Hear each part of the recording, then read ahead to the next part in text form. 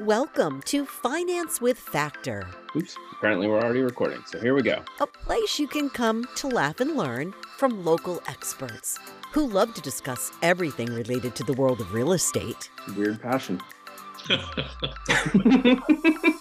It's one that I actually share a little bit, so it makes me a weirdo with you. Each week, we'll cover a unique topic Let's talk about condos. to help you understand the mortgage industry, navigate the home buying process, and grow your business while maintaining a slice of sanity. Okay, fine. I've been confused by a lot of things over the past few years. Now that he's climbed safely atop his soapbox, here's your host, a senior loan officer with Movement Mortgage, Jason Factor.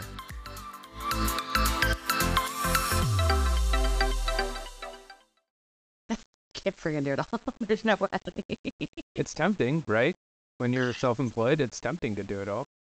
Because I feel like there's a certain amount of pride in being able to say, I built this from the ground up. But I don't think there's any shame in saying, I built this from the ground up with the support of these people. I think there's also a degree of control, right? I mean, when you're starting out, at any time, whether you're starting out or you're just self-employed in general, you like the control aspect of this is my business and no one can do it the way I do it, and so I have to touch everything all at once. Yep. Not sustainable. It's not, and that's what we're here to talk about today. Yep. So, I'm really excited about this topic, especially because it's something that I have a lot of personal experience with from the Me last too. year. But it's actually one of those things where there is kind of like that happy ending. Like my business is growing leaps and bounds, and I know it's because I brought on help. no, So it would have happened. you can look at the line of demarcation in Yep. my growth as a professional, and I've talked to plenty of other people about it as well, and yeah, I think it's a perfectly relevant topic. So, we'll kick it off. Thank you everyone for tuning in again this week. Today, I really do want to talk about the concept of being a one-man band. It's not fun. Right? We've all seen the start of Mary Poppins when Bert's out there playing every instrument, sweating his face off. Eventually, you wear out. And as a self-employed business owner, when you wear out, so does your business. And so that's not a good thing, right? Like we have to avoid burnout, particularly in challenging markets where you're sprinting every day to try and get business. Most of us get into whatever we do, whether you're a psychologist, a mortgage person, a realtor, a bookkeeper, random example. You do it because, well, you like doing a certain aspect of the job. It doesn't mean you like doing every aspect of the job. But there are certain things that you tend to excel at and that you are passionate about. So today, I wanted to pick Larissa Hiller's brain on exactly that. Larissa, welcome to the podcast. Thanks, Jason. Thanks so much for having me today. I'm really excited about being here to talk about what it's like to be self-employed and trying to do it all on your own. It's hard. It's definitely, it's a struggle. Well, you come at it from a number of perspectives. Perhaps you should introduce yourself. Larissa is a bookkeeper and a small business owner at Compass Points Accounting. So you can introduce yourself and maybe we can dive into the fact that you do see this from pretty much every perspective when you look at a company's books. But before we do that, tell us a little bit about yourself. Sure. So like I said, like Jason said, my name is Larissa Hiller. I own Compass Points Accounting Group, which focuses on helping small businesses handle their bookkeeping and accounting needs throughout the year. When I went into business for myself, I've been in business now about 4.5 years. And I definitely had that mentality that, okay, I'm going out on my own and I'm going to do this myself. I'm going to do everything myself. And that was really challenging for me. It's really difficult to not only focus on the accounting and bookkeeping and the actual, revenue streams of my business, while also focusing on all of the other issues that you have to deal with in business, advertising and marketing and administrative work and social media work, all of this stuff. It takes time away from, your actual revenue stream. Yeah, It's something and expertise. And it's something I always preach to my clients. Bookkeeping is something that every business needs, but most people don't go into business because they're good at bookkeeping. And I would preach that to my clients a lot, but it was a number of years before I started to take my own advice and recognize that I was doing the exact same thing that I was telling clients not to, which was focusing on things that weren't progressing my business. Sure. So what are some examples of things that you either personally have experienced or that you've seen where you see sort of a ramping up and like that can be kind of the thing is, I can speak to my personal experience. You feel like you hit the glass ceiling on your capacity level. There are only so many hours in a day. And so from a bookkeeping perspective, I'd imagine you can actually see that in the numbers sometimes. Absolutely. And most apparent in my own personal numbers when I was looking at my own books and trying to figure out where my business was headed. When I started taking a look at kind of the work that's needed to sustain a business, I kind of broke it down into 3 categories. So there was what we talked about, the work that you got into business to do, the thing that you're good at, the thing that you're passionate about. That's one section of work. And that's a section of work that you should really be owning and focusing most of your time on, because that's what you're really good at, right? Mm-hmm. And then there's work that you don't know how to do. And this is actually, I think, really easy to hire out. It's very easy to hire a lawyer to draft a contract because you don't even know where to start on that. It's very easy to hire an architect to design your house because you don't know how to design a house. So those are some of the easy people to hire out. But I think personally that the most valuable work to outsource in your business is the work that you know how to do, but yet you just don't have the time or the capacity to get it done properly. And in this kind of bucket, for me personally, the biggest category was administrative work. Follow up with clients, organizing of your files, these kinds of things. These are imperative to a business. And I think a lot of people think, well, I can do those things. I know how to answer emails. I know how to file things. I can do those things. But the reality is that these are things that take up time and it takes you away from your regular business.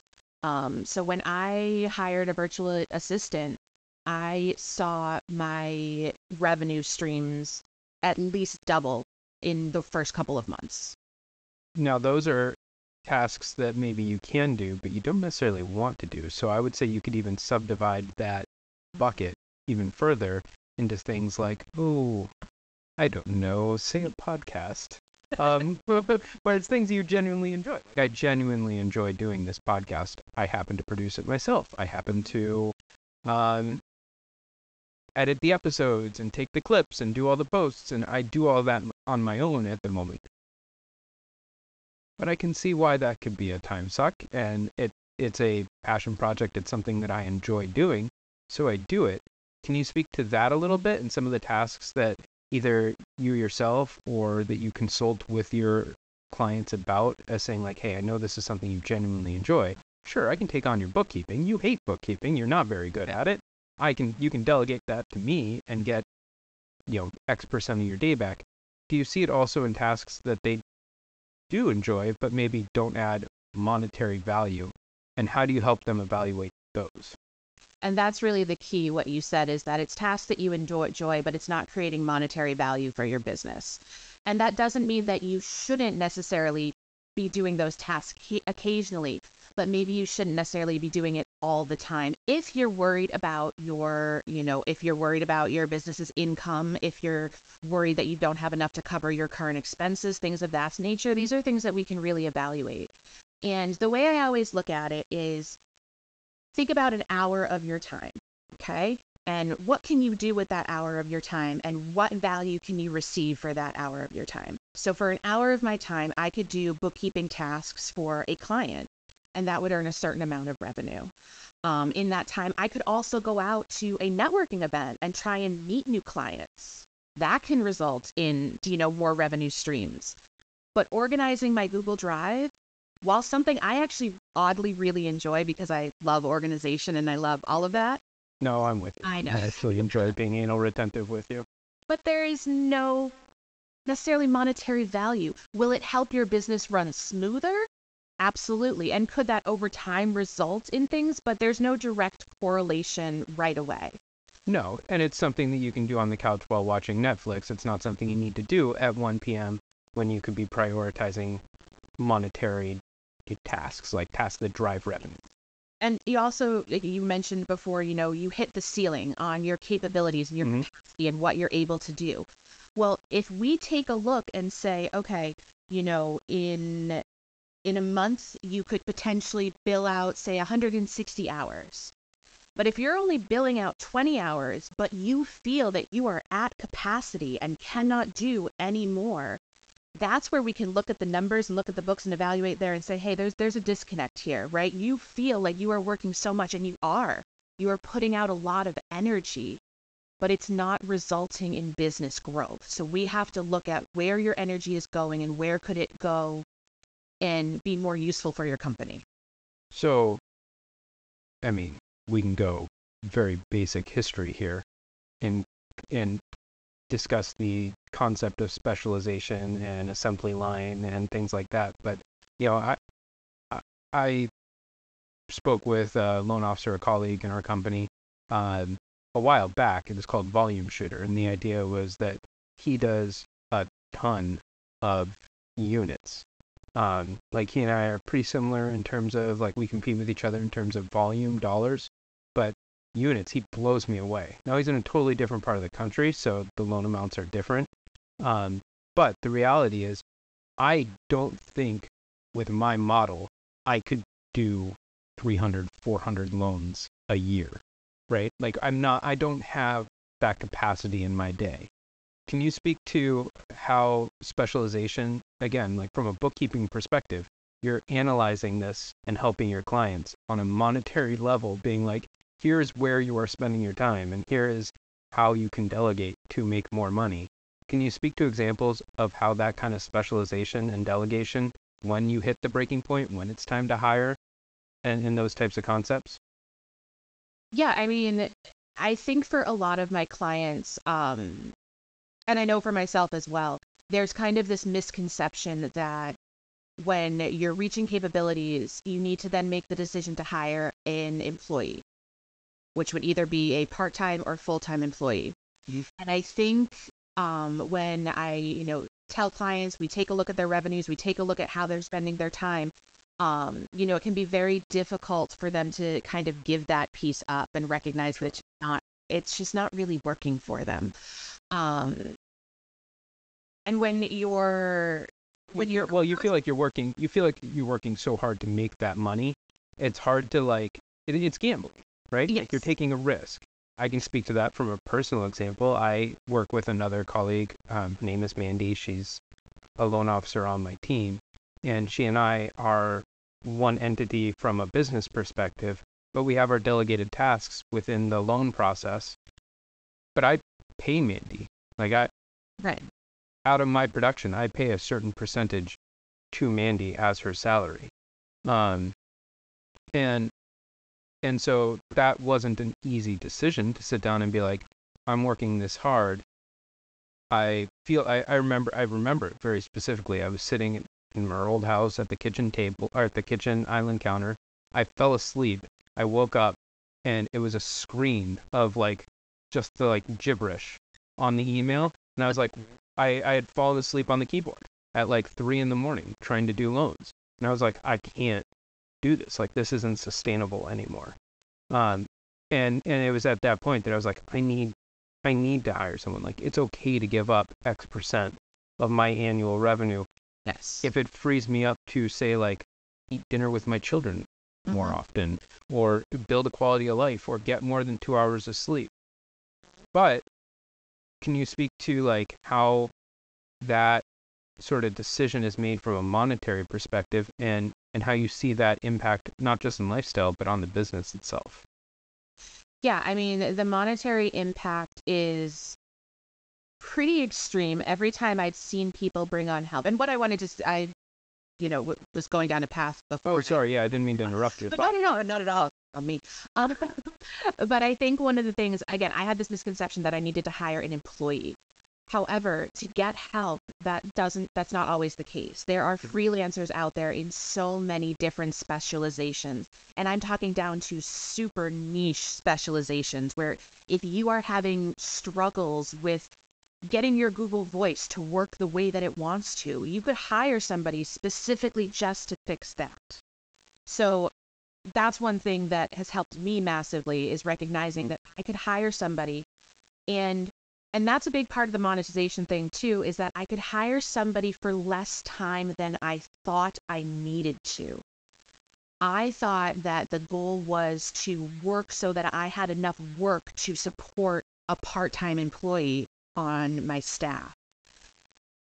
But again, I'm a one-man show, so that's not really a feasible thing to give up. Like you were saying, you have to give up a portion of your revenue to hire somebody on. So what I found really works well for super small business owners like myself, my clients as well, is to outsource that to a lot of, virtual assistants. There are virtual social media coordinators, all kinds of people out there. There are freelance bookkeepers and accountants and tax preparers, all of those kinds of people. And what I try to explain to my clients when they're looking at, I don't know if I could really afford to hire somebody, I say to them something like, what if you could find somebody to do some admin work for you for, say, $40 an hour, 3 hours a week? That's $120. What could that person accomplish in those 3 hours for you? And what would those 3 hours translate into you being able to earn money for your business? So look at it in that standpoint. If you think in 3 hours you could earn X amount of dollars, you just have to look at what portion of that you're able to give up, remembering that by giving up that portion, your revenue is likely going to increase. And so, there are certain businesses where this is a more difficult calculation, Absolutely. Right? My last podcast, I did a podcast with Lee. Lee is the owner of Moses Fitness. The concept is very binary, right? If he wants to bring on another trainer, well, if that trainer brings in this many clients, that trainer makes money. If he himself hires someone to do the office administrative work, and that's the 3-hour block you were talking about, well, that's 3 new sessions that he can lead. How much revenue is that with even one person per session? And does that more than pay for that, temp admin? Sure. And there are other vehicles too, right? Like you can have high school interns or college interns, co-op programs. So depending on the scale and type of your business, I'm sure there are lots of vehicles to help you kind of implement this type of specialization. Absolutely. And one of the best things that I found is actually to work with other small business owners that are very similar to myself. I have multiple clients where, I provide bookkeeping services to them for whatever my fee is, and I also hire them for other services, for their admin services or for their coaching services or for those things. And so it's a way we fall into a barter economy now. We're not bartering. So here's the thing.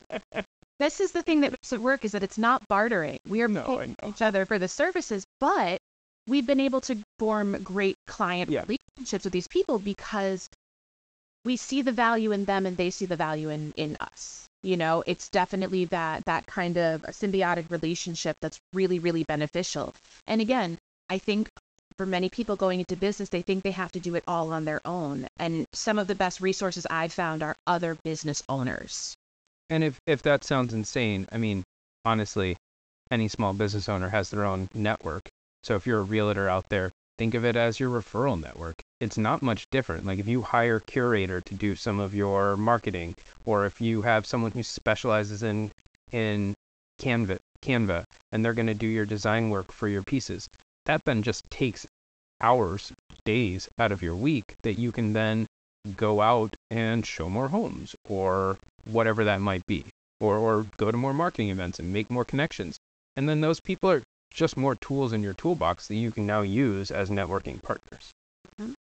And I think another thing to keep in mind too is that when you're hiring out these people, I think there's a misconception that, say I was doing all of my own follow-up for my clients, and say that for me, that took me 5 hours a month.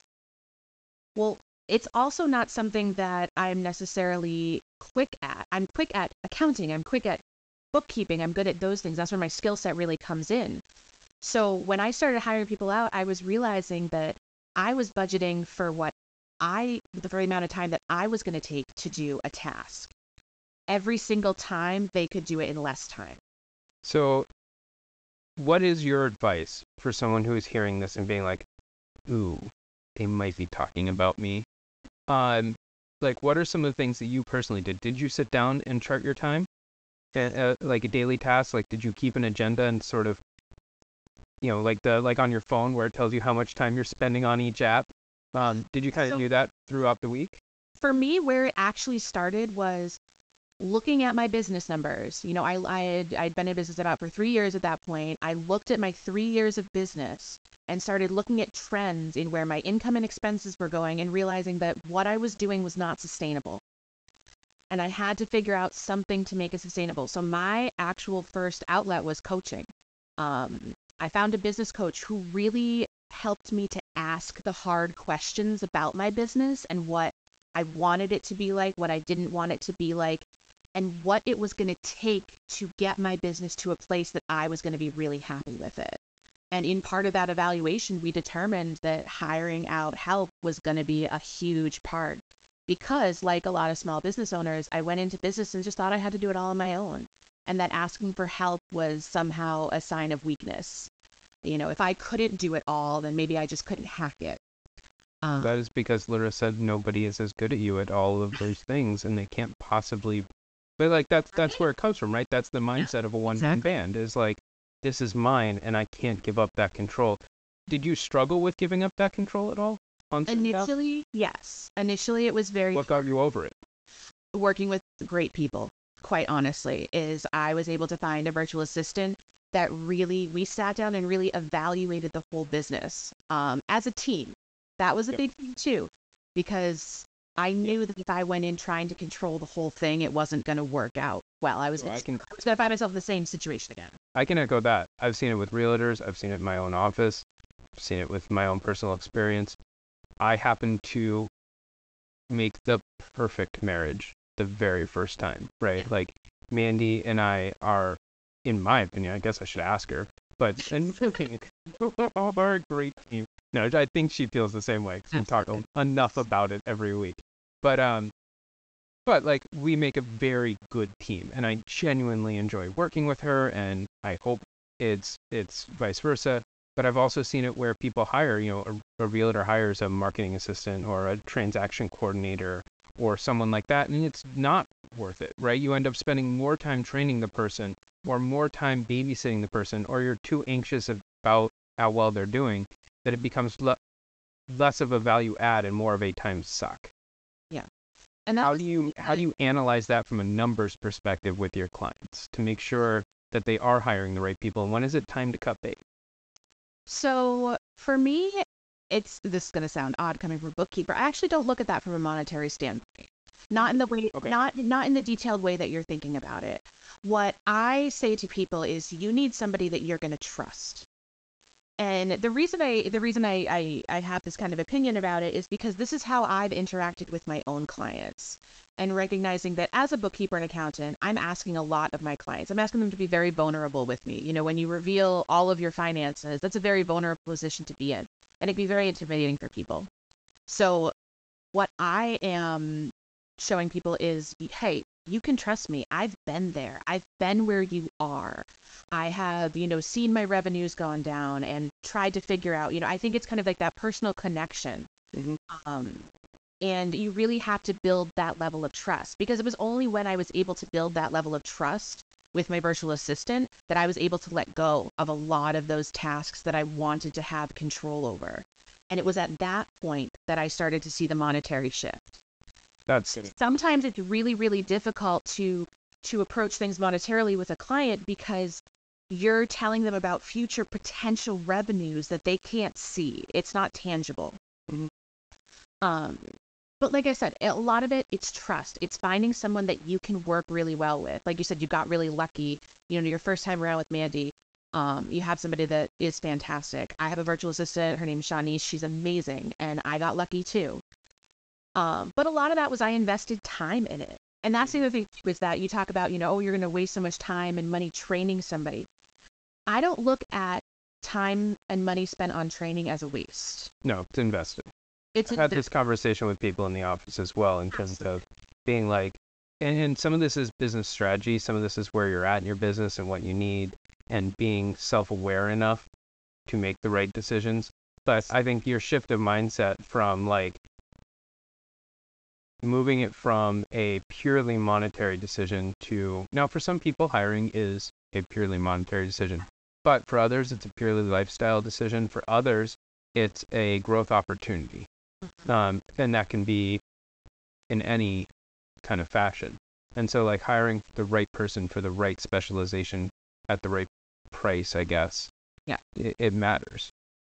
Absolutely, because I mean, when my mindset when, looking at hiring help or, getting some support is I'm looking for long-term strategies. I'm not looking for that person that is only going to be with me for 6 months.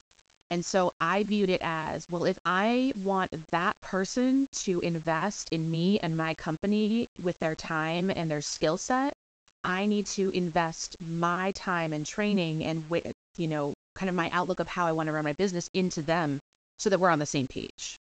So I really viewed it that way, as that this was going to be a long-term relationship and we were going to work together. Well, and eventually it becomes intertwined enough that, like any marriage, if the other person leaves, you don't even know how to do things anymore.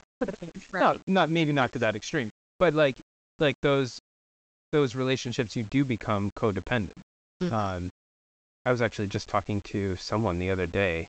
I think it was one of my friends, but I was like, I can't even fathom my mom without my dad, or my dad without my mom. Like, even as kids, like we just went, like if someone was like, oh, I have to go to the grocery store, all 5 of us piled in the car and we went to the grocery store. Like, they don't do anything apart. And now in retirement, it's even worse. Like the two of them are like sharing shoes. But like from a work relationship standpoint, that's what you're going for, right? Like everyone's sort of in the same footprints, within their own specialization. Right. So like if someone is feeling this way, what are some of the things that they can do to analyze their business and decide that it's time beyond just the feeling? Like, what are some of the ways they can get in the numbers? Because that's where you specialize. Yeah. So one thing that you did mention, which does work for a lot of people, is keep a journal. Keep a journal of an average week of work for you and what that looks like. Write down what you're doing for every hour that you're spending on your business, and then add it up and see how much money or how much revenue was created based on those hours that you spent. And then you can start really looking at it going, okay, well, I spent 10 hours on actual billable work, but I spent 30 hours doing all of these other random tasks that didn't result in anything. Or it's not even, okay, I have a plan that eventually it will result in revenue. No, there's nothing like that. You're just kind of, and I think that's the biggest thing too, is that you're kind of spinning your wheels because you don't even know what's going on. Well, and then bisecting that again into proactive versus reactive, right? So when I spoke with Travis about some of his stuff, like what he really looked at was like, if I want to generate more volume, more units, I need to be more proactive. And so like he bisected his business into like, okay, what are some of the reactive tasks that I can pass off to someone else on my team, whether that's marketing or some of those other things, so that I can focus on the proactive side of my business, which is going to eventually generate income for me and the rest of my team. Well, I'll give an example of what, Shanice and I did in my business was we created a client onboarding, standard operating procedure. There is a process now when a client reaches out and we are going to reactively, respond to that client. There's an entire system and there's an entire list of exactly what needs to happen once that first contact is made. So you were talking about, giving up the control and not knowing how to do things of your business. That's one thing. I know how to do the things in my business, but I have somebody else that's helping me do them. I love how anal retentively you just described that entire process. I love it. If there To it again, in order for me to be successful at my business, I had to have these very, very clear ways of how we were going to handle each client coming in, so that then now I spend a lot more of my time proactively seeking out spaces where potential clients would be or people that I could help. I can proactively go and network. I can reach out to people. It frees up more of my time to get the clients because I have somebody that knows how to onboard them into our system. You mean that after 6 to 8 months of chasing you to be on this podcast, you have the time to do it? Exactly. Amazing, isn't it? And I'd imagine that also means you have the opportunity now to chase some business and do stuff like this. So if people are hearing this and they do want to follow up with Larissa of Compass Points Accounting, how can they reach out to you? What is the best way for them to reach you? Maybe they have questions. Maybe they don't like doing their books, because who does? No offense to you, but that is a strange thing to be passionate about. I'm going to own that. I'm going to own my weirdness in that. I'm going to go with it. What is the best way for people to reach out to you? So the best way to reach out to me is you can either email me at larissa@compasspointsaccounting.com. I also have a website, compasspointsaccounting.com. And in one of the things of growing my business, I am currently working on a relaunch of my website and social medias. That should be taking place hopefully within the next couple months. We're working on it. Very excited about that. But for the meantime, you can still reach me on my website as well. There's an intake form there. And I'll be sure to tag you in this and make sure that people know how to get a hold of you as well when this goes live. So thank you for making the time to do this. I always enjoy catching up with you. I have referred clients to Larissa in the past. She always gets wonderful reviews. We have networked together and shared some mutual clients as well. And again, Larissa does get wonderful reviews from her clients, and they all swear by her services, at least that I've seen. So with that said, thank you for making time to do this. I know you have a busy schedule, but I deeply appreciate it. Thank you, Jason. Really appreciate you having me on. My pleasure. Thank you for listening to this episode of Finance with Factor. Please remember to like, share, and subscribe. Then if you really like us, open another podcast app, Apple Podcasts, Google Podcasts, Spotify, or really wherever else you enjoy podcasts. Search Finance with Factor and do it again. The more places you like, share, and follow helps our ratings. But that can be our little secret. Have a question about today's episode or an idea for an upcoming episode? Post a comment. For more content, follow Jason Factor on YouTube, Facebook, and Instagram at Finance with Factor. All content discussed on Finance with Factor is self-published by Jason Factor, Senior Loan Officer, NMLS number 1401985. All rates, guidelines, and advice shared on this episode is subject to change. To contact Jason directly or for a full set of disclosures, visit his website at jasonfactor.com.